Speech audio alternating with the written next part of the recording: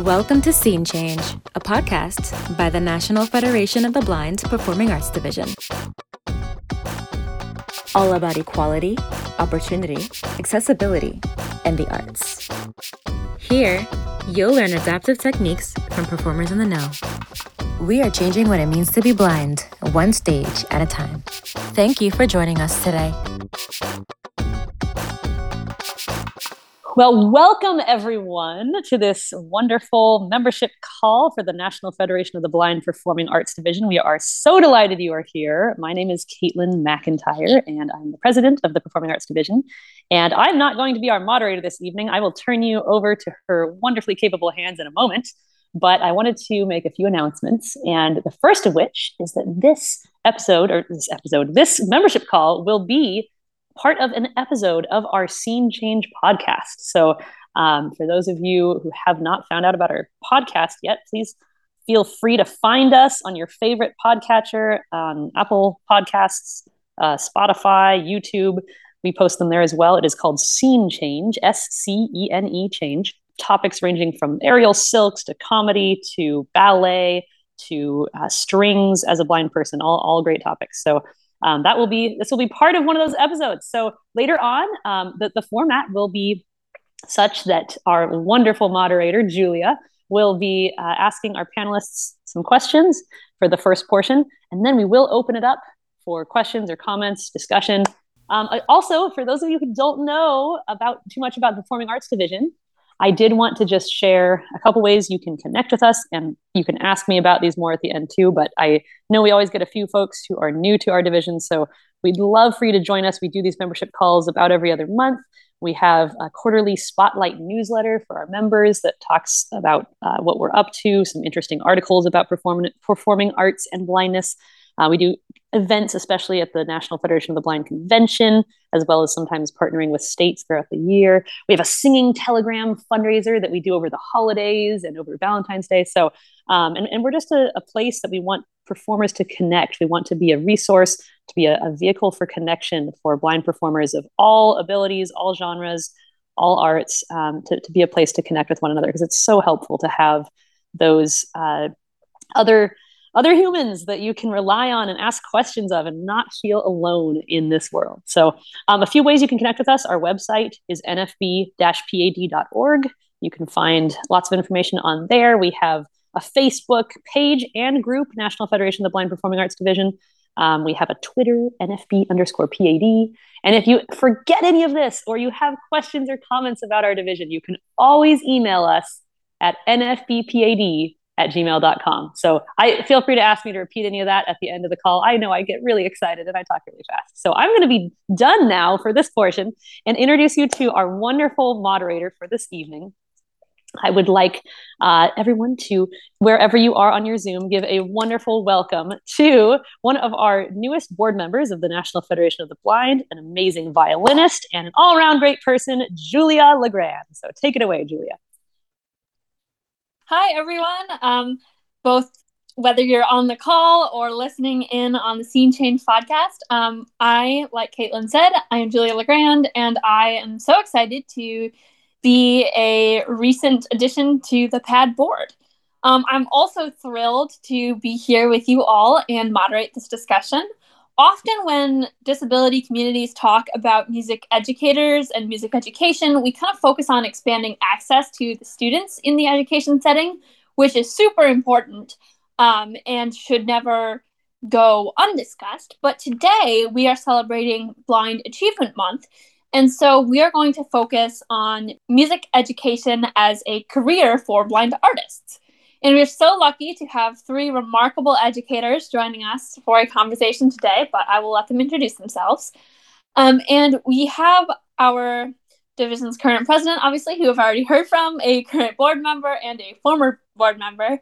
And I admire all three of these educators so much as people, as musicians, and as educators. So I am honored to ask them questions. Let's get into it. First, could you panelists please introduce yourselves with where you're calling from, what you teach, and what format you usually use, whether that be remote, in person, private lessons, classroom, stuff like that. Can we start with you, Caitlin? Absolutely. Great question. Thank you so much for having us all engage in this discussion. It's so exciting. I am Caitlin McIntyre, and I do serve as the president of the Performing Arts Division. And currently, I teach voice, piano, guitar, and I actually pretty much mostly have virtual students privately currently. However, I also do teach in person, have taught in person over the years. And I also have taught a little bit of ballroom dancing. I'm a competitive ballroom dancer. So I've done a little bit, dabbled in that arena a little bit, but mostly music at this point. Wow, that's awesome. Can we hear from you next, Leslie? Thank you, Julia. Hello, everybody. My name is Leslie Hamrick, and I am a professional cellist. I teach cello and Braille music, and we have two people on the call tonight. One is a former student and one is a current student, so yay for you guys. And I play in the Elmhurst Symphony, and so I teach mostly remotely.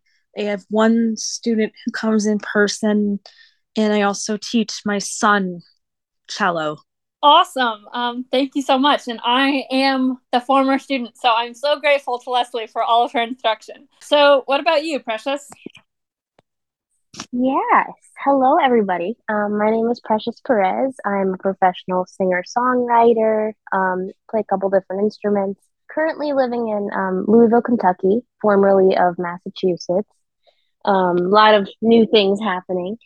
But I previously taught K through 5 in the elementary level at a public school system, 30-minute general music lessons. I've taught voice, songwriting, and then I just yesterday got a job at a preschool.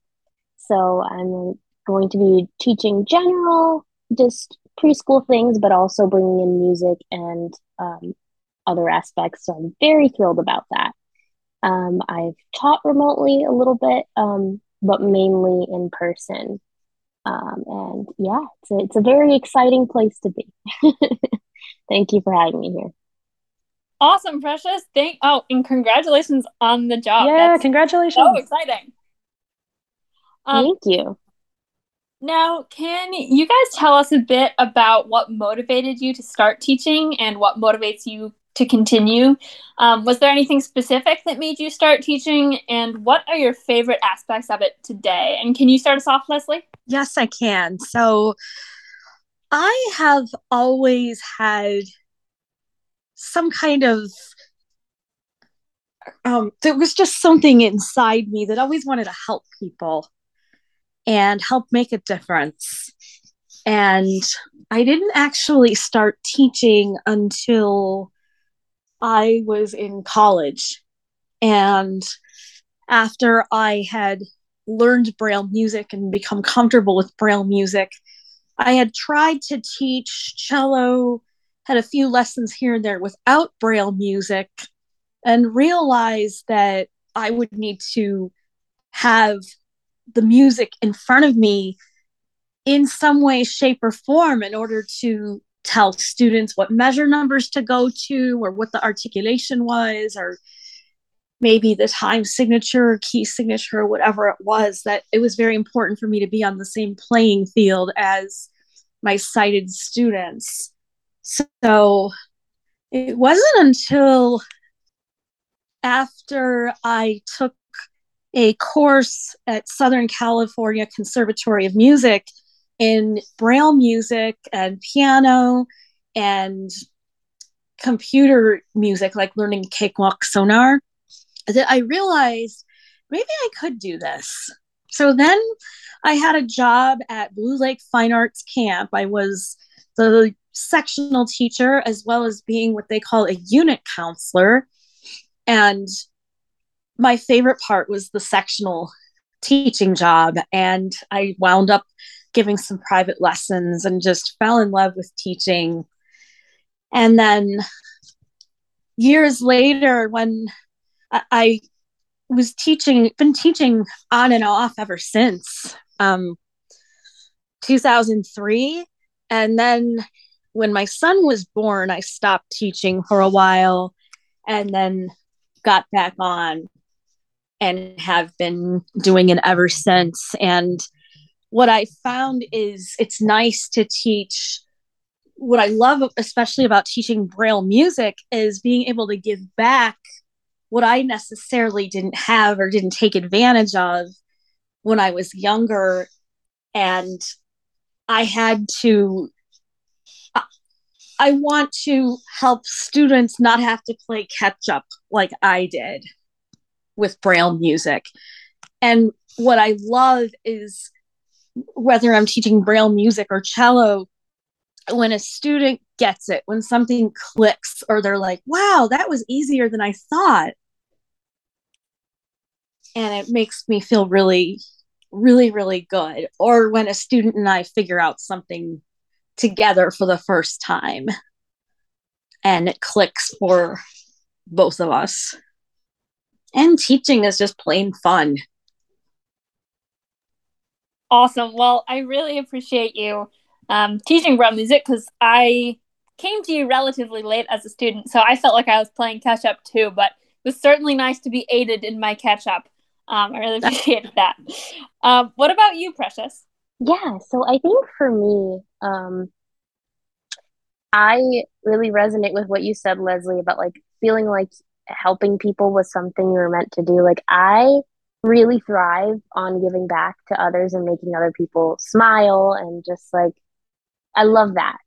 And I realized, like, not only could I do that through creating and putting music in the world, but I could also do that by teaching. And then, I realized as my career began to kind of grow that I would not be where I am without all of the educators that really believed in me and pushed me forward and gave me that support to really continue doing what I was doing in music. So I think that really motivated me to teach and to be a teacher and to really bring music into the world of the next generation. And it's really inspiring for me when, as Leslie said, like, it clicks for a student. Or for me, working with younger students, it's amazing to watch them really enjoy it and learn how to love music, to meet them where they are and find what resonates with them. Especially, I worked with a lot of nonverbal students and students with different behavioral things going on. And so there were some students that didn't sing, and they, once they got used to the routine, they'd start singing, or they would start keeping the beat, or they would remember a song or a thing that was coming next. And it was just magical. It's this magical thing that happens when they get it and when the music really becomes a part of their world. And I think for me, that's really what resonates, because, with children that grow to love music, they're going to carry that music forward in their life. And it's going to be important and necessary. And I think, it really teaches them that music is fun and it's joyful and it's really part of life. And so I think that's what really inspires me and motivates me. And those are the things that I really love about it. And Leslie, you're right. It is fun. I agree. Wow, that certainly made me smile. That was really powerful. Can we hear from you, Caitlin? Yes. And Precious, you totally make us all smile. It's so great. So great job. I totally agree with both of you. It is fun. And, but I think I didn't always think that way. I went to college for vocal performance. I got my bachelor and master's of music in voice. And so I was very focused on performance and solo performing and opera and oratorio. And we did choir things and chamber music and all that too. But I hadn't either done a lot of teaching, maybe a little bit informally, but until my undergrad, when I had to take my first vocal pedagogy course. And I thought, okay, this would be really interesting to learn about how the voice works, which it was, and the anatomy and things like that. But then also we had to teach a student for 10 weeks and then give a sample mini lesson at the end of the class, which was nerve-wracking for me, but also my poor student. She didn't know it going in. So, but we we, got to work with them and implement the things we were taking in this class, we're learning in this class, and then kind of, be present how we were doing on our teaching. And it wasn't about how the student had progressed, but it was about our learning and being able to adapt to different learning styles and all that, and presenting that in front of the class. So I remember thinking as I went along, I thought, okay, this will be interesting, a fine assignment. But as I got into more and more of the weeks of teaching, I thought, this is so fun. This is so rewarding, hearing this person who, it had to be someone who had never taken voice lessons before. So she was a total beginner.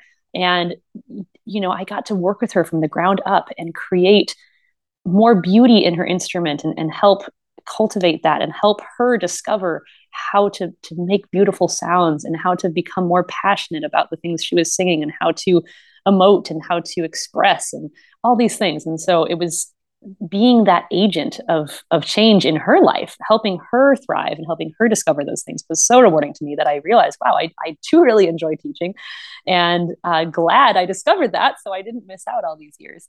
And so, yeah, after my master's, I started doing teaching off and on over the years in different states and virtually. And I think, I still love performing, but I love teaching now, especially since the pandemic. Performances are harder to come by. And also being someone who has moved a lot over my life, I'm grateful for the silver lining of virtual lessons that have taken off so much during the pandemic. So I now do more teaching than performing. And I think some of the things, as I mentioned earlier, just helping someone else thrive is so rewarding. That's one of my favorite things. And in that same vein, when a student tells me that, maybe they've been singing at church, and then they've been working with me for a little while, and then they sing again at church, and someone tells them, wow, I can tell you've really improved lately. And like your voice has more clarity, or you expressed something. I could tell you were really into this song and telling a story, or your voice had a lot of warmth to it, and you looked really confident up there, things like that they hear that. And then I think, wow, I was a small part of making that person a more confident and expressive performer. So that is extremely rewarding, extremely enriching, encourages me to continue doing what I'm doing. And then of course I just have to throw in that I feel like every voice teacher is a little bit part therapist too. And so I felt like I had made it as a voice teacher when my first student broke down crying in my lesson, not crying because of what I had taught them, but because she'd had a really horrible week, and she felt comfortable sharing that with me. And we hadn't known each other prior to lessons, but it was just that moment of, you find this vulnerability between instructor and student that is a rare thing and not often found in other relationships. And so I felt very honored that she, felt comfortable enough with me to share her life, not just her voice, but the voice is so personal.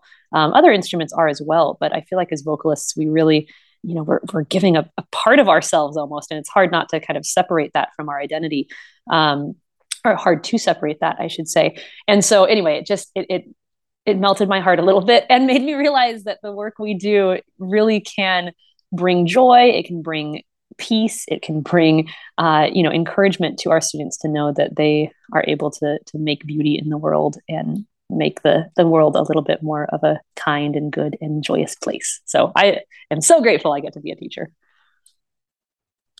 Thank you, Caitlin. That's lovely. Have you, any of you panelists, encountered students or colleagues that believe being blind disqualifies you from teaching? And if so, how did you respond? And then sort of in that vein, but a little bit separate, what adaptive techniques do you use when teaching? And can we start with you, Precious? Yeah, absolutely. So absolutely, I've encountered colleagues, administration, mainly administration, that believed that teaching wasn't possible without somebody else in the room that could see. And I think for me, a lot of overcoming was done by just going and doing it and showing them through doing it that, like, hey, I am capable, and you see the results of what I've done here, so and I think it's interesting. Like, I went to like 3 job interviews the other day, And the attitudes that you get when you walk in as a blind person looking for, childcare / teaching positions, the questions they ask are, well, we have a mandate to maintain a line of sight with the kids at all times. How would you do that? Or, how would you be able to know whose things belong to who? And how would you keep kids safe in the classroom? These are the kinds of things people ask because either they genuinely don't know or they have some sort of limitation that they need to meet. And, you encounter that, but then there's also the people that listen to you when you say, like, for me, for example, with the younger kids, I say, if they're down on the floor playing, so am I. If they're running around, I'm following them around because for me, that's the way that I can keep track of where they are and, really paying attention to what areas of the room they're in, how the room is laid out. Like I pay really close attention to things and I'm in the thick of it with them versus observing. And so those are like the kinds of things that I use when I'm teaching them, picking up on the cues of like how their chairs sound when they're sitting and when they're moved and which area of the room they typically are in when they do this activity or that activity, what it sounds like when they're running around or when the sounds get louder and they're escalating, that means they're getting out of control and might need some quiet time.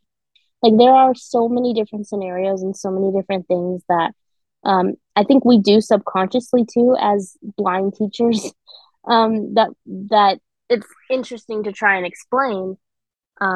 But you really encounter these attitudes of when you find somebody that says, well, everybody should be doing that as far as, being in the thick of it and doing this, that, and the other. Or, well, naturally, that makes sense versus, well, I just don't really know, we have to make sure that this can happen. And you kind of can feel the vibe of like, oh, I don't think she can do this, or, oh, like this is totally doable and what you're saying makes sense to me. So I feel like it's definitely a mixed bag and you never really know what you're going to get as far as like people's perceptions. But I mean, that's kind of something that you learn how to overcome. And I think it's something we as disabled people are used to dealing with, unfortunately. But I think my favorite thing to do is just be like, well, you don't think I can? Watch me do it. That is so impressive and courageous. It's really fun to hear you talk about that, and it makes me want to be your preschool student. But unfortunately, I'm too old. So can we hear from you next, Caitlin? Yes, I know. Same here. You must have the most wonderful classroom, Precious. That is so awesome. Thank you for sharing those. Yeah, it's interesting. I think as a private music teacher, you get a little bit less, and I've certainly experienced a lot of, dare I say, discrimination and questioning in my performance career as to what I can do as a performer. But I've been blessed in that I haven't had as much direct opposition in the private music teaching. I think you have really experienced a lot of that, Precious, in the classroom setting, which is so difficult to have to continue facing those low expectations. And I do, there has been the occasional person that will say, well, how are you going to know if someone has neck tension, or how are you going to know if someone is expressing what they're singing about, and I think most of that came from occasional faculty at universities. And yeah, to counteract that, I can say, well, if the person will allow me and is comfortable, I will ask if I can touch their neck and see what their neck is doing. If, first of all, I have to say, you can hear so much of it auditorily. You can hear tension. You can hear tongue tension. You can hear if breathing is not going well. And you can hear, if the expression is not there. You can hear someone putting their heart and soul into a song versus, singing it flatly. Or for piano, you can hear the intonation and the dynamics and the phrasing. You can hear all of that coming out versus just pounding on the keys or whatever it may be. So, but I do use a lot of, with permission, I do use a lot of kinesthetic learning, if you will. So saying, may I touch your arm? Okay, great. Let's try putting your let's make sure your wrist is more relaxed or whatever. If it's for piano, with voice, may I feel the way you're breathing. Okay, why don't you put your hands on my rib cage and let's take a breath together and feel how when I take a breath, a wonderfully deep breath, my whole rib cage expands and makes room for that breath. So doing things using the sense of touch, using a lot of auditory cues. Some things that can be a challenge are, like Leslie said, preparing lessons, preparing music for students and working with them on that. But I do a lot of things auditorily and quite good at memorizing music. So that hasn't been a barrier up to this point. I also have a little bit of vision, so to use some large print music. So sometimes that is something, if it is a new piece I've never worked on, I'm not familiar with, I will get the music and study it kind of along with the student to make sure that they're not missing anything they need to know. But I think, like you said, Precious, a lot of it, sometimes it takes a little creativity, but there really is nothing stopping from a blind person becoming a wonderful teacher of sighted and blind students. I actually have a lot of blind students as well, which is really fun because we can kind of skip past the worry about how this is going to work and just say, okay, let's do a lot of this verbally. So it can be a challenge virtually as well, I will just say, because you do take that kinesthetic element out, which is the one thing that I am sad about virtually. But you can do so much verbally, asking, open-ended questions of the student to have them tell me what they are feeling, what they are doing, what they're experiencing, what their alignment is, what their breath is like, and then also, giving a lot of explanation on my end. So I hope that's helpful. That's really interesting. Thank you. What about you, Leslie? So where I experienced the most uncertainty, if you will, was my first couple attempts to play in a professional orchestra. I would have conductors say, well, I don't know if you have time for this, or you're not dedicated enough. How are you going to know when to come in, etc. And the second attempt, I got as far as the principal cellist, who said, well, this isn't going to work, and I don't know how you're going to do this. And so it wasn't until I auditioned for the Elmhurst Symphony, and this conductor he's great. He's probably one of the most open-minded, receptive people I've ever met. And I had played for him. He knew I had made him aware that I was blind before the audition because I had asked the universal question of, is there sight reading? And explaining that how I would be not able to do that because I was blind. And luckily, he was just very matter of fact about it. And I said, well, I'll play first and then we'll talk. So that's what I did. And he had similar questions, like, how are you going to know when to come in? How do you know where we are in the music? If you have different tempos, things like that. And I was very thrilled at the end of the audition when he said, I'd like to try it. This is new territory for me, but I'd like to try it. And so we got to pioneer together.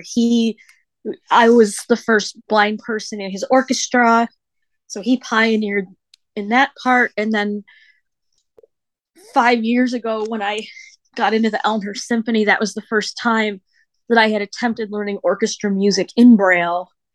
So if anybody were able to tell me that playing an orchestra as a blind person is not possible, I would say, yes, it is possible. Come and watch. So as far as teaching, I would always let prospective students know that I'm blind. And the way I phrase it is, since I'm blind, I use Braille music. Since I'm blind, I use a lot of touch. And that's interesting, Caitlin, that you say, if the student is comfortable with it, because I've always felt until recently that if a student is not comfortable with me touching them with the cello particularly, then they're not the right student for me. And I felt that way for years and years and years. And with my son, since he has ADHD and is on the spectrum, I had no choice but to tone down the touch. And I touch him very minimally now, only when I have to.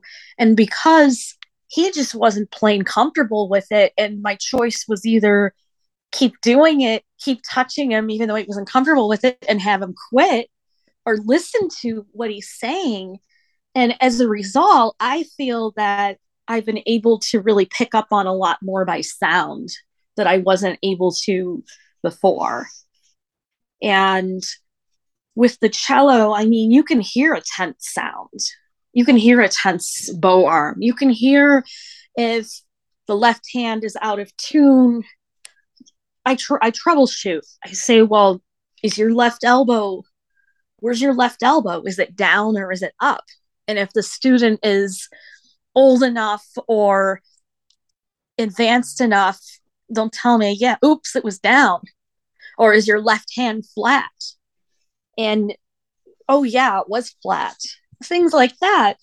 And of course, this last student that I had, she was pretty comfortable. We had a pretty good rapport going, and she was pretty comfortable with me touching her. But Caitlin, that's a really interesting point, that if they're comfortable, because if they're not, there's nothing I can do to change it. I mean, we can try it, and if it works out, great. If it doesn't, I had one student quit because she was comfortable with me using touch for a long time, and then all of a sudden she became a teenager and she wasn't comfortable with it anymore.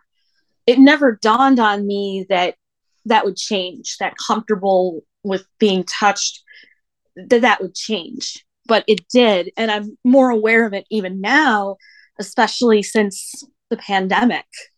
So what I've done with my son is devised a new way to monitor what his elbows are doing, what his shoulders are doing. And it's simply taking one pencil in each hand and using those like little canes to touch, to monitor what's going on. And it really works well, and it's very non-threatening. So that is something that I will definitely be using moving forward when I get another cello student in person.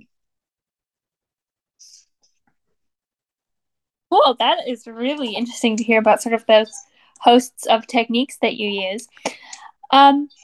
So now I'm kind of curious about what advice you would give to blind performing artists who want to try their hand at teaching their performing art. And I know you've sort of touched on this a little bit already, but if you could talk a little bit more about that. And were there any resources, whether they be specific bits of advice, situations, or mentors that kind of gave you the confidence to pursue your teaching? And can we start with you, Leslie? Yes. So first of all, I think the most important advice I could give a fellow blind student who wants to be a performance major or a teacher: do not try to reinvent the wheel yourself, because that will only lead to burnout. And what I mean by this is take advantage of, there's so much stuff out there with the Performing Arts Division. And in addition to the Performing Arts Division, take advantage of your resources, network, find another blind person that is doing what you want to do, and pick their brain.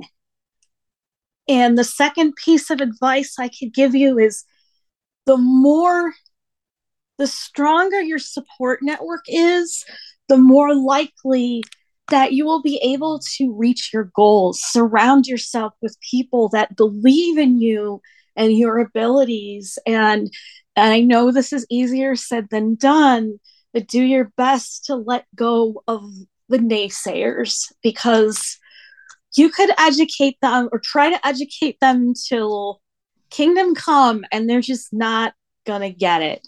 So try to surround yourself with positive people who believe in you and your abilities, and ask questions. If you don't know how to do something, don't be afraid to ask. Like my support network, for example, for the Elmhurst Symphony. So I've got the conductor, Stephen Altop, and then I've got my transcriber who transcribes my music.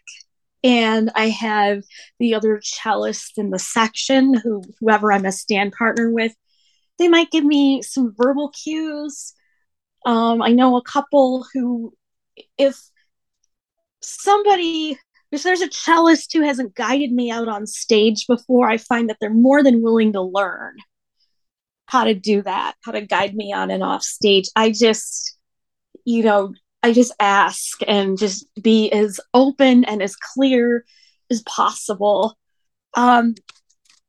If you make a mistake, you could treat it as a learning experience and try not to let it get you down too much. I mean, yeah, you could have your period or your time where you say like, oh man, I screwed up. What did I do wrong? But as long as that doesn't last very long, and as long as you're able to bounce back and be resilient. And of course, that's what we in the Performing Arts Division are there for. We want to have ideas bounced off of us, and we want to serve as mentors. Awesome. Yeah. Well, it's certainly great to have a network like the Performing Arts Division. I'm certainly grateful for it. And it's interesting too, thinking about, letting go of naysayers at a certain point. It's definitely a hard line to try to figure out, how to handle. It's a difficult balance, but yeah, you can't educate someone forever because you don't have forever. So can we hear from you, Caitlin? Yes. Yeah. Great advice, Leslie. I guess mine's a little bit more music oriented and less blindness oriented. So something I would probably say to anyone I was talking to about teaching, whether or not they're blind, but of course it absolutely applies to blind educators as well, are a couple things. So first of all, as you're going about your own training in this craft, do take a pedagogy course, a course on how to teach pedagogy.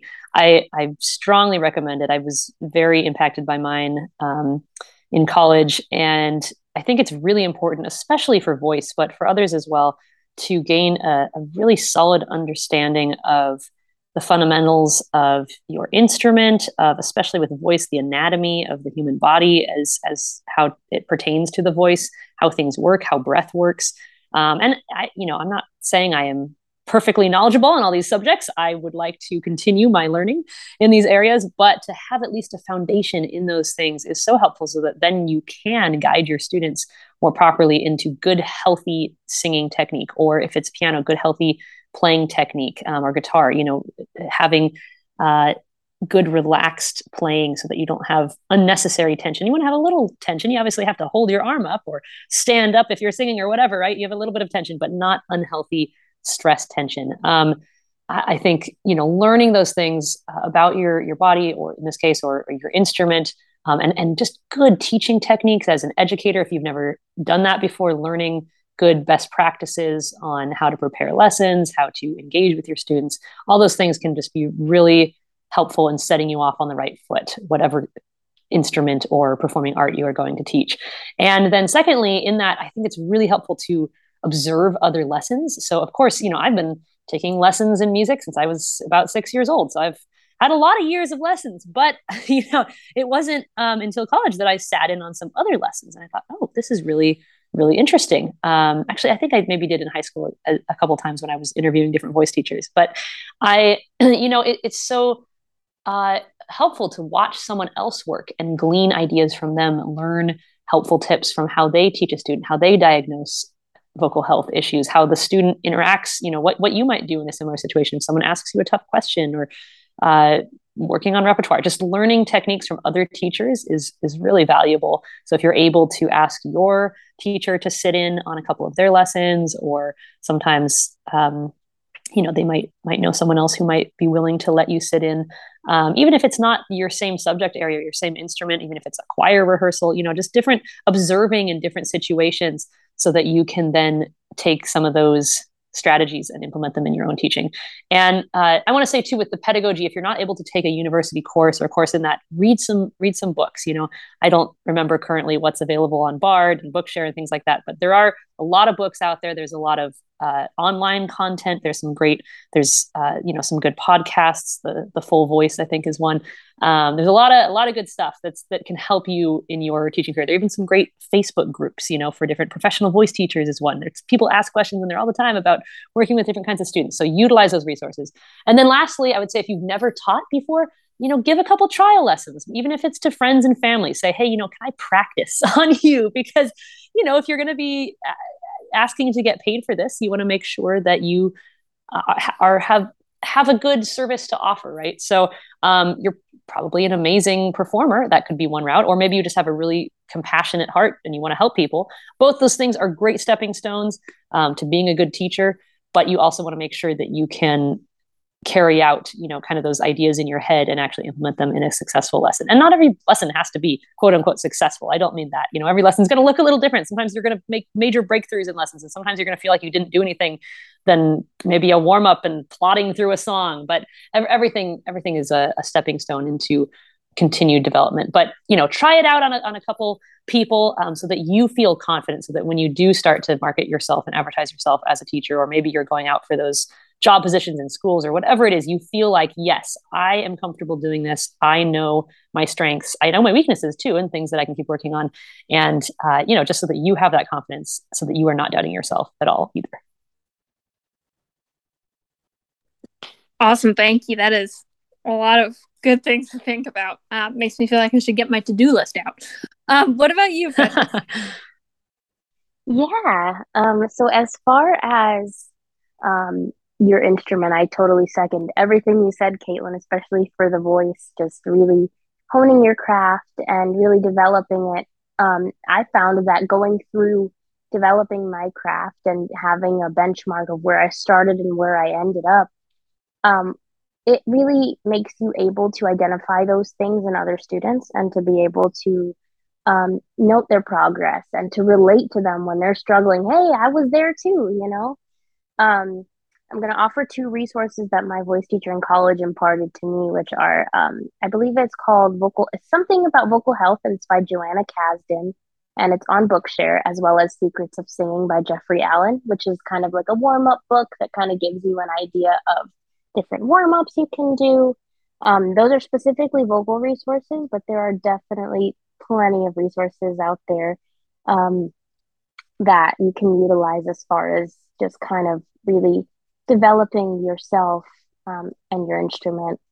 But I think, another thing I would say is it's okay to lean on your mentors, to lean on people, in the performing arts division, in the blind community, because truthfully, it's not easy to do as far as having to go against all the low expectations. I mean, we do this as blind people all the time, just in our daily lives, but I think it adds another layer depending on whether you're doing private teaching or whether you're pursuing teaching in a classroom setting. I definitely have experienced more issues in the classroom setting as far as basically no curriculum is accessible as far as music education curriculum and methodology books. And so I'm basically pulling from the people that I know and the groups, Facebook groups and this, that, and the other to figure out how this song goes or what songs I can use for this age or for this theme or for this, that, and the other. So that can be a little bit frustrating, but I think the biggest thing to take away from that is to know how to advocate for yourself and to be resourceful in that, you ask questions. And I think as far as education goes, if you're wanting to do music education, really getting to know the different methodologies, there are a couple different approaches to teaching music, different philosophies, really figuring out the kind of teacher you are and what approach really fits with you and what philosophy about teaching and the outcome really resonates with you so that you can strongly advocate for yourself and how your approach ties into the overall big picture of music and music's importance in education as a whole and really just be able to articulate that for administrators or for a private academy that you're signing up to teach voice at or teach something else. So really just being self-aware and self-motivated and just really understanding why you're doing what you're doing and what it means to do what you're wanting to do. Awesome. That is so much great advice from everyone. Understanding that all performing artists are constantly trying to improve, are there currently any areas where you are struggling in your teaching or areas where you want to improve that you feel comfortable sharing, of course? And can we start with you, Caitlin? Yeah, I think that's a great question. And, I think it's good to self-reflect often and think about areas in which you can improve, because none of us are perfect, right? So I think a couple things that come to mind is that I wouldn't say I'm struggling, but I think one thing I do wish I had learned sooner was Braille music. And so Leslie, I know we've talked about that in the past. We may have to get together on that. But I think that could be a valuable tool, because, as I've said, sometimes if a student wants to learn a new piece and it's got a lot of melismas or whatever it may be, it can be a challenge to make sure I'm able to help them in the way that maybe they need. I can still help with artistry and still help with technique. And that's mostly what I do. But, sometimes there's a student who needs help with the notes, and that can be a challenge. So that's something to continue working on best practices for that. I think also I think I've been improving at this, but I love technique. I could do a whole lesson just doing technical warm-ups. So I've had to make sure that, all right, let me look at the time here. Okay, we've been doing about a third of the lesson. Let's jump into some actual music here, right? So, and I think a lot of people can struggle with that, because it's so fun to work on the voice. But I think my piano and guitar, I struggle with that less maybe. But that's something to continue working on. And with that too, I think just, balancing what the student wants. I think it's going, I haven't had any complaints. So I think all my students, it's going well, but just in my mind is, I think, how can I keep improving? Just continuing to make sure I'm meeting the needs of my students by balancing appropriate amounts in the lesson of technique and actually working on songs and talking about artistry and all that good stuff. So I also am a total music theory nerd. And so anytime someone asks me a question about music theory, I'm like, well, okay, are you all right if we go off on a little sidetrack of music theory? Great. 20 minutes later. Oh, so good. So, and I think that can actually be a really good thing when the time is right. But, reining in my unbridled enthusiasm for music theory can be a challenge sometimes. So I love it. But yeah, I think there's, always things to ponder on how to continue being the best possible instructor you can be. Awesome. And I honestly relate to both of those tangent things so much in my own just practicing. I'll be working on techniques and I'm like, oh man, I'm like 2 hours in here and I don't have much more time. I should get to repertoire at some point. So true. Wonderful. What about you, Precious? I think one thing I foresee having to improve on, I guess, currently is maintaining my energy and like my own personal like stamina to be able to keep up with everything. Because I've seen a lot of transitions. I'm still in the midst of a lot of transitions personally, and so getting used to a full school schedule and previously I'd done student teaching, which was full time, and then my job, but then my job was only part time. So this is going to be an adjustment to really be able to figure out how to balance my energy and what the kids need and be able to provide that. And I think also just really getting back on track with my own like technique as it relates to my instrument, because I find that, as I've been kind of running around and trying to do this and stressing out about that, like it's harder to take a full breath. I mean, part of that might be because I also have asthma. That's also likely, but just kind of getting back into the swing of really just feeling at ease and being mindful and aware so that I'm able to refine my technique and continue growing and improving and just really providing the best possible, music education for the young little ones as I can. Oh, that makes me so happy to hear you talking about that. And wow, it also sounds really like it would take way more energy than I have to teach preschoolers. So I admire you for that. What about you, Leslie? So I think one of the things I always struggle with is there's a difference between wanting to get something accomplished with a student and then striving for perfectionism and just letting go, that just recognizing that not everybody has the same abilities that I teach. Everybody has different strengths, different weaknesses, remembering that it's important to meet the student where they're at and get that established where they're at, and then figure out what they can improve on, what's going well. Another thing that I've had to work on is time management, because if I don't set a timer, whether it's my Braille timer or Lady A, I will always go over time. So I always manage to set the timer. So when that 30 minutes is up, I try to schedule about 15 minutes in between each, so I can transition from one student to another. I think that something that I've been improving on is recognizing that, yes, there are students, but they also are our teachers. And there are more times often than not where I might learn a new tip or trick from a current student. And I'll give you an example. With my youngest Braille music student, I was teaching her how to read quarter notes. And you know how with your quarter note, you have an eighth note and then you have .6 underneath it. That's your quarter note. Well, this student of mine, she came up with, so the quarter note's wearing his right shoe.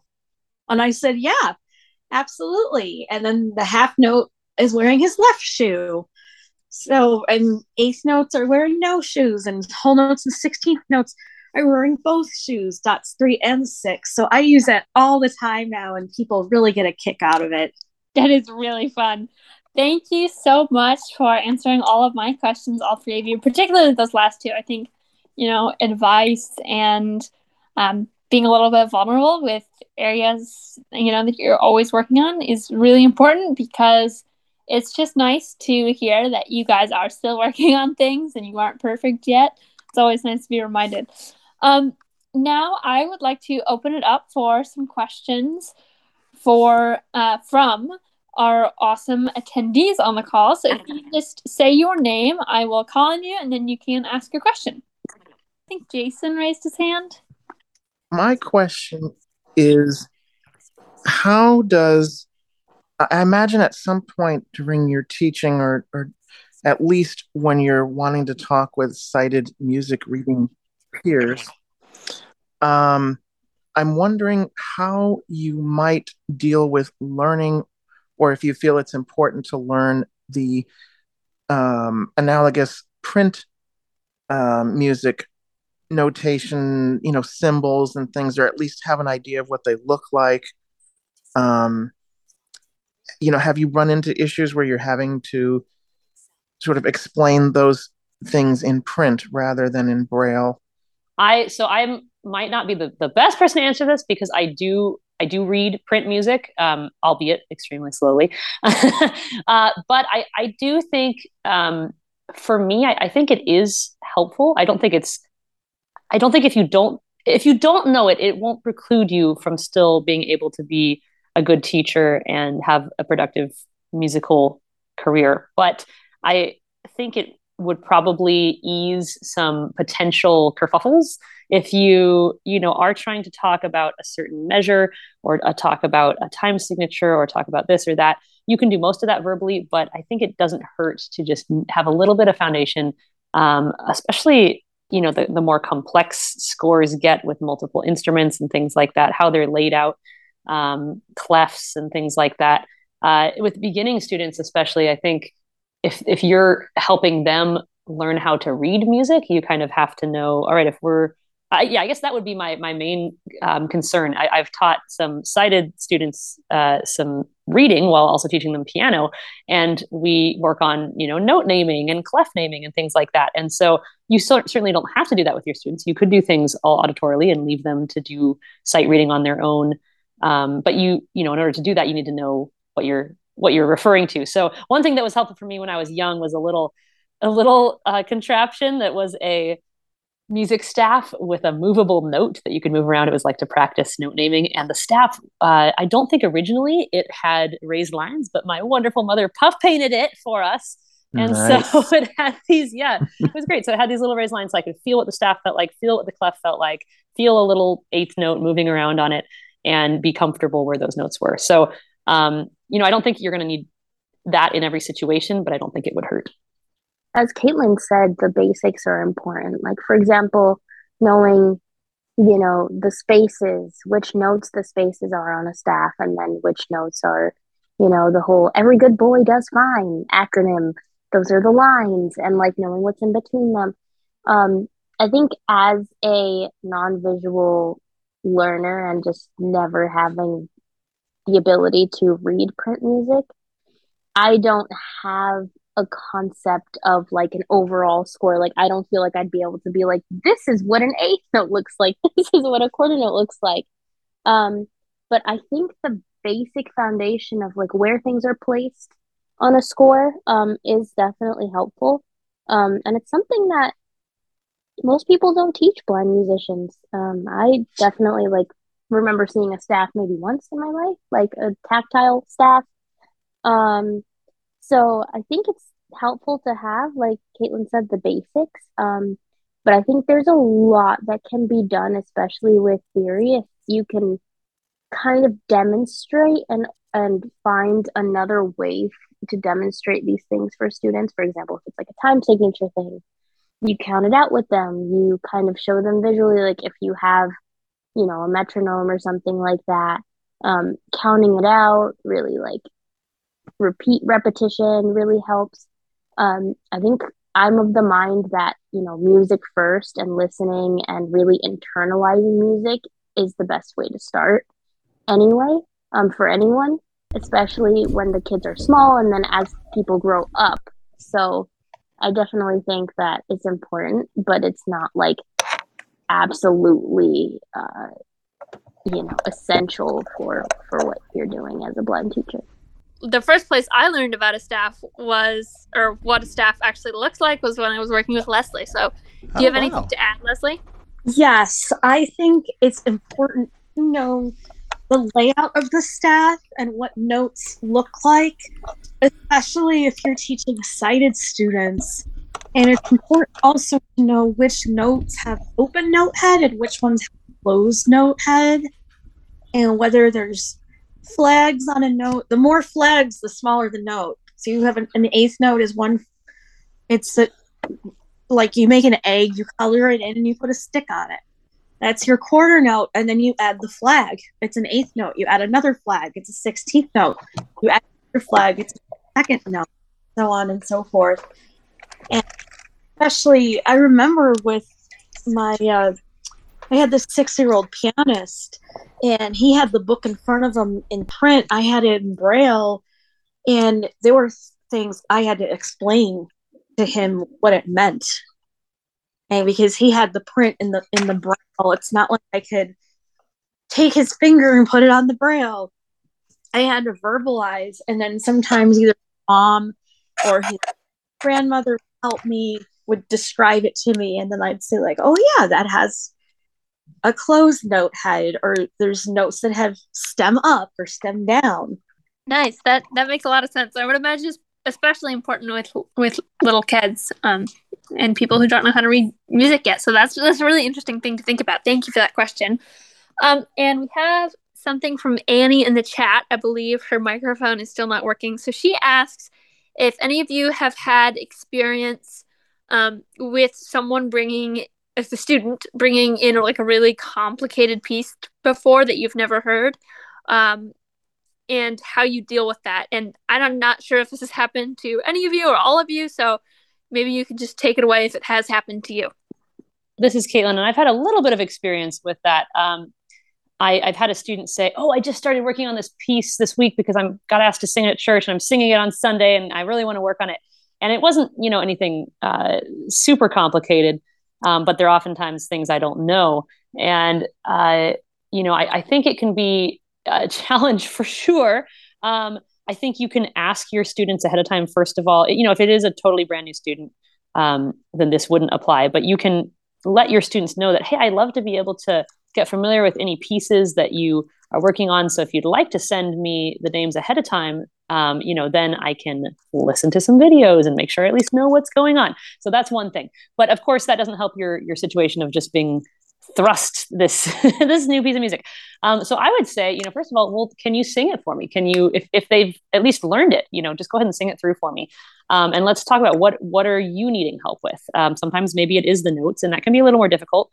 But maybe they've got the music there and they can plunk it out on the piano real quick, and you can say, okay, all right, let's try that. Let's break it down. Let's work on the tough intervals. Maybe they say, oh, it's this part I'm having trouble. What is that? Oh, it's a major seventh. Let's work on singing that interval. Let's do a couple exercises to work on that interval. Maybe it is, that it's really hard and they just feel like they can't emote and express while they're singing on it because they're singing it because it's so technically demanding. That's something you can work on, right? Like that's not, there are other things you can find to work on than just the notes. If they at least have it somewhat learned, you can focus on those other things like expression and artistry and phrasing and all that. Now, if they're totally new to it as well, that can be a challenge because they're maybe wanting your help learning it. And so I totally get where you're coming from. I think in that case, hey, maybe let's take a moment and let's listen to a recording together of one of your favorite singers. Let's look up Renee Fleming singing this song or whatever. And that's, I've had sighted teachers do that occasionally with me. That's not an unheard of thing to do during lesson time, right? Let's talk about it. Let's listen to it. Let's talk about it. Let's analyze it.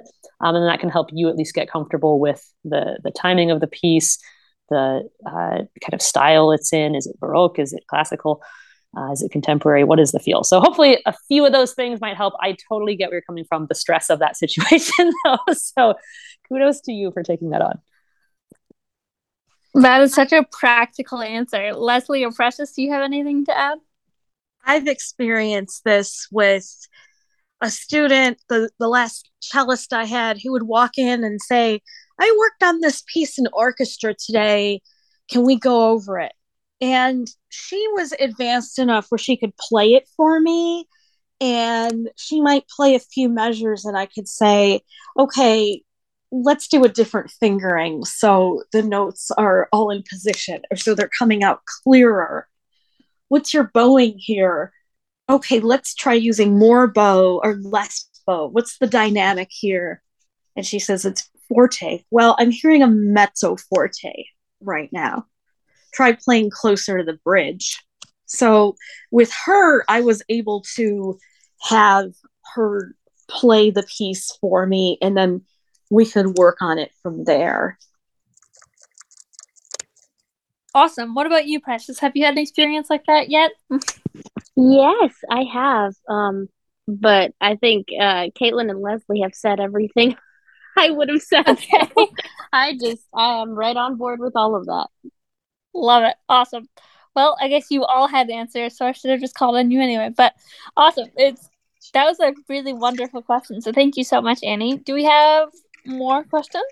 So I loved what Caitlin said earlier about a music teacher, but particularly a voice teacher, being like part therapist. And I can totally personally attest to that. I started taking voice lessons with my first teacher when I was going through all kinds of stuff in my life, and I cried in lessons more times than I'd like to admit, but it was the perfect outlet. But along that line, I'm wondering for any of you who'd like to answer this, have you experienced times when your blindness has had any impact, positive or negative, any change on the relationships that you have with your students or the interaction between you and your student? And if so, how has it changed because of your blindness? Well, I'm sorry to be so talkative, but I can jump in.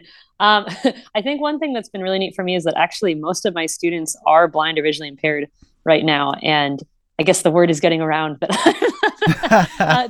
Thanks actually a lot to Leslie, who has referred several students to me, which is so wonderful.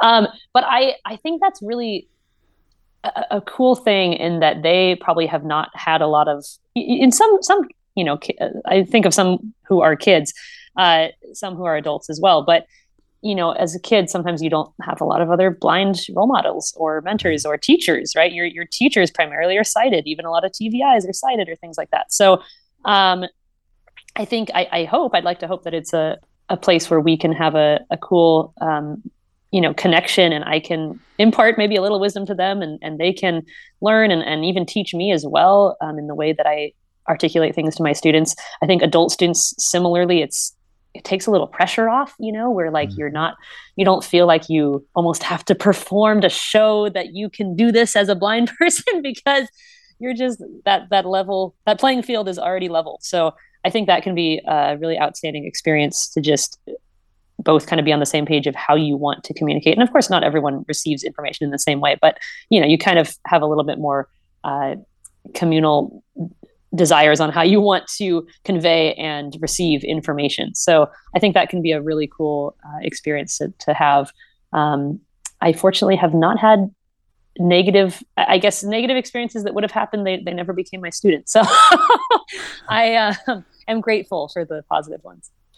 Yeah, this is Precious. I have had mostly positive experiences. As Caitlin said, like, I've had blind students or just blind people looking for, some guidance on songwriting or vocal technique. And it's just this wonderful connection and mentorship that you can build with somebody who is also wanting to hone their craft and know what kind of resources are available if they haven't had access to them. So I think it's really empowering for both myself and the student that's blind. As far as just overall students, kids are amazing. They just kind of say what they think. And, at first you get what happened to your eyes? And I had one little guy go, "Are you okay? Do they hurt?" And it was like the sweetest thing. And I was like, "No, it's okay. I'm fine." And then I had another kid go, "I'm your 7-year-old butler. Can I help you?" And there would be like 4 of them helping me to the door. And they're just like the sweetest because they realize, like, adorable. You explain it to them and kids just get it. Like, I don't know what it is, but they just get it. And it's the sweetest thing to see them really understand. Like, they'll tell each other, "Hey, she can't see you doing that. Miss Precious, they want to ask you something." And it's like the best thing ever. So that's mostly like the positive experience. I think any negative experiences I've had haven't come from the students. It's been, either in job interviews or from administration. But I think overall, like mostly university administration, just to clarify, like I've been fortunate enough to where I did teach, the administration was wonderful and didn't really, question it or freak out. They were just like, "How can we help?" So that was nice. But yeah, I've been fortunate too, and I haven't had too many negative experiences. That being said, there's always room for things to change. Hopefully not, but Fingers crossed. I have a couple experiences I'd like to share. The first one is when I had a student who, when the mom found out that I was blind, her first reaction was, "Uh-oh." And of course, I found this out secondhand.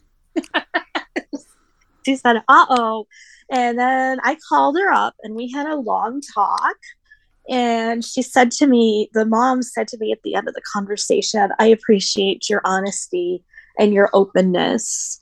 And so she felt very comfortable having her daughter work with me. And it was really cool to work with this student because I went out with them to this place called the String Project to help the girl look for a cello, to buy a cello. And that was a really neat experience, playing the different cellos and then having the girl play them.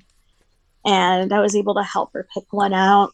I had another student who started putting a blindfold on when he would practice, and he said he could hear better, like keep better track of his sound versus when he didn't have the blindfold on, or off rather. So it's really cool, the experiences that you can get from your students and with the parents. As far as negative, the only one that I had was the student who decided after like a year and a half that she wasn't comfortable with me using touch on her anymore. And I was at a time in my life where I took that really, really hard. And I think, unfortunately, it did something negative to the friendship I had with the mom. So a piece of advice I could give is, if you can avoid it, don't try teaching your friends' kids, because there's always a double relationship there. And or the other piece of advice I can give is not to get, you can be friendly with the parents, but not to get too buddy or too personal. Yeah, that makes a lot of sense. We have another question from Annie in the chat. I think this one is for Precious. How do you communicate with nonverbal students? Yeah, that's a great question. So, with nonverbal students, a lot of it is like, it's interesting because in a sense, for us, it's like being on Zoom and, the microphone's muted and you're basically doing a virtual class for the kids, and they're in a whole nother room and you can't really hear what they're doing. So you're just hoping it works. That's kind of how it feels at first. Because they can't tell me like, yes, they understand, or no, they don't. It's a thing where I just went in with the energy and I was like, all right, everybody, we're going to sing the hello song. And you just sing the song and like dance around with them and then pull out the puppets. They love the puppets, by the way. Great things. I love the puppets. I bought way too many of them. But I love puppets. So it's really just, I would just do what I normally did. And I did it in a routine form, because a lot of the time, like at first they didn't really understand what was happening, because like, oh, new music teacher, new thing happening. What is this? And then after time went by, they would recognize the activities, and some of them would like get very excited and like outwardly just like make sounds or jump around or like participate. And sometimes ones who typically didn't really speak would start singing. And it was like the most amazing thing to be like, oh my goodness, they're getting it. Like they're remembering and they're understanding it. So really it's just like keeping the energy up and just being engaged with them and being present. Because even though they couldn't communicate with me, like that was my way of channeling the energy that I wanted to create in that classroom, and then them receiving it and giving it back. So yeah, it was a great time. Awesome. Thank you so much for that answer, and thank you for the question, Annie. Do we have any more questions before we wrap up? There was Alejandro, I think, was in the chat. You were asking, hopefully I got this right, that, what is the ideal age to start voice or other instruments, and advice to someone learning voice. Yeah, I can jump in. And I think, it does depend on instrument for some things. I know there's, differing opinions, but some people encourage students not to start woodwinds, for example, or brass instruments, I should say. Sorry, not woodwinds. Brass instruments too young. But honestly, I think any exposure to music starting young is wonderful. Like I started piano at 6 and voice at 7. And I think learning musicality, learning about music you can never start too young. Of course, you don't ever want to pressure a young child into doing something. A lot of things for the under school age crowd should be fun. They should be about play. They should be about exploration. So if the kid is not into it at 4 years old, well, then don't do it at 4 years old. If they're like, oh my gosh, I really want to play the piano, I really want to play a violin or whatever, then great, do Suzuki method and do some stuff that's age appropriate. For voice, I think a caveat is you don't want to have the student singing repertoire that is inappropriate for their voice or using technique that their body has not developed yet. So you get some childhood opera stars who are using opera sounding voices, but they are doing things to their voices that are not healthy as a 7-year-old or as a 12-year-old or things like that. So that can be a challenge to make sure that you are not overstretching your student's body in those young ages. But if they're singing folk songs at 7, like I did, great. I think that I hope that turned out just fine for me, right? I was singing some lovely folk songs. I was actually in Canada at the time at the Royal Conservatory of Music, and they have a great program for that where you start in grade 1 and you progress, and the songs get harder as you go, and you start with these lovely simple folk songs. So just be aware of age appropriate technique and age appropriate repertoire. And I would love to hear, Precious's and Leslie's thoughts on that too. And then as far as starting as a middle age, first of all, it's never too late. I had some lessons with someone who just kind of wanted to try out voice. He didn't want to do it long term, but he was like a 70-year-old guy and he loved it, and he'd never taken lessons before, but we had so much fun. And he's not going to go off and be, the next, I don't know, Pavarotti or something, but he's going to be, have a little more fun the next time he sings with his grandkids, whatever it is. So I think just go into it with an open mind, find a teacher who's excited to work with you, who's not daunted by it, and know that, you might take small steps to begin, but you can absolutely learn things about breath and about musicality and phrasing and about lifting the soft palate. There's all kinds of stuff, especially, depending on what style you're singing, you might have a different approach, but totally go for it. Don't be deterred. Lately, my thing is I take it as seriously as the student takes it in terms of a lesson. If they're I take their cues. If they're a very serious musician and they want to work on technique, or yes, in Braille music, there is technique and reading and gliding over the notes, or cello technique, or if they really want to get into the nitty gritty of a piece, that's really cool for me. But if they're just doing it for fun and they don't want to, it's another one of those where you have to know when to, you can have high standards, but you have to, again, meet the student where they're at. And so that's where, if they take it seriously, great.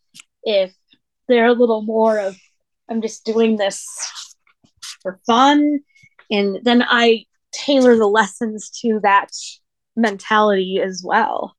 Awesome. In terms of musical exposure, yes, the younger the better.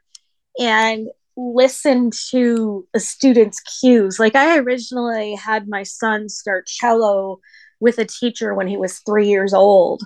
And after the first few lessons, he clearly wasn't ready. So I waited, and 5 years later, we tried it again, and he was ready. So, like, I would say, don't give up. Always have an open mind. Be willing to give a student another chance, but always take their cues. Awesome. And for our final, thought of the evening, Precious, what are your thoughts? Yeah, so I really love what both Leslie and Caitlin have touched on, meeting students where they're at.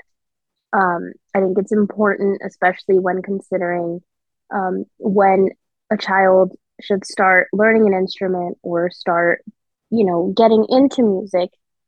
Me personally, I was exposed to music since I was super little, whether it was listening to it, having the ability to like feel instruments and see what those were like.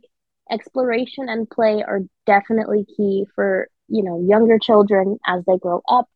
Really taking cues on like if they actually enjoy this instrument, are they showing an interest? And then you can kind of go off of that. I mean, there is also the developmental aspect where kids don't necessarily have a certain dexterity to either do like woodwinds or strings at a certain age. So it's better to not force that until, unless they show interest, because that can actually lead to children not liking music or having a negative outlook on piano lessons or guitar lessons because the teacher didn't let them do things that they enjoyed or like help them approach it a certain way. And I'm of the belief of not only meeting them where they're at, but also finding what aspect of music and what genre and what things resonate with them so that you can teach them technique and teach them music through their interests, through the things that interest them, because I think that's how you really can connect the children to music and, just students in general. So like keeping their development in mind, but also keeping their interests in mind and really listening to what they're saying, which Leslie touched on. And that was, definitely something that I resonate with too.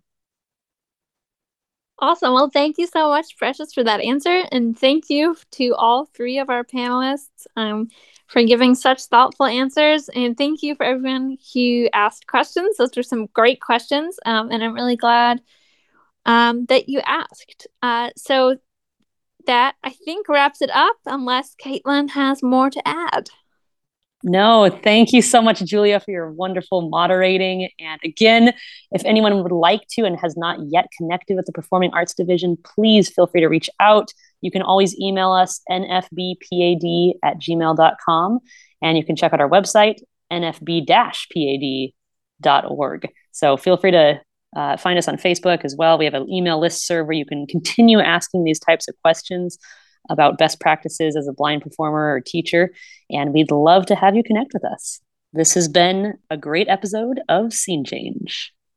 I'm Caitlin McIntyre, president of the National Federation of the Blind Performing Arts Division. Thank you so much for listening to this episode of Scene Change. If you like what you heard, be sure to subscribe wherever you get your podcasts and visit our website at nfb-pad.org. There you'll find links to our social media, membership, and resources for blind performers.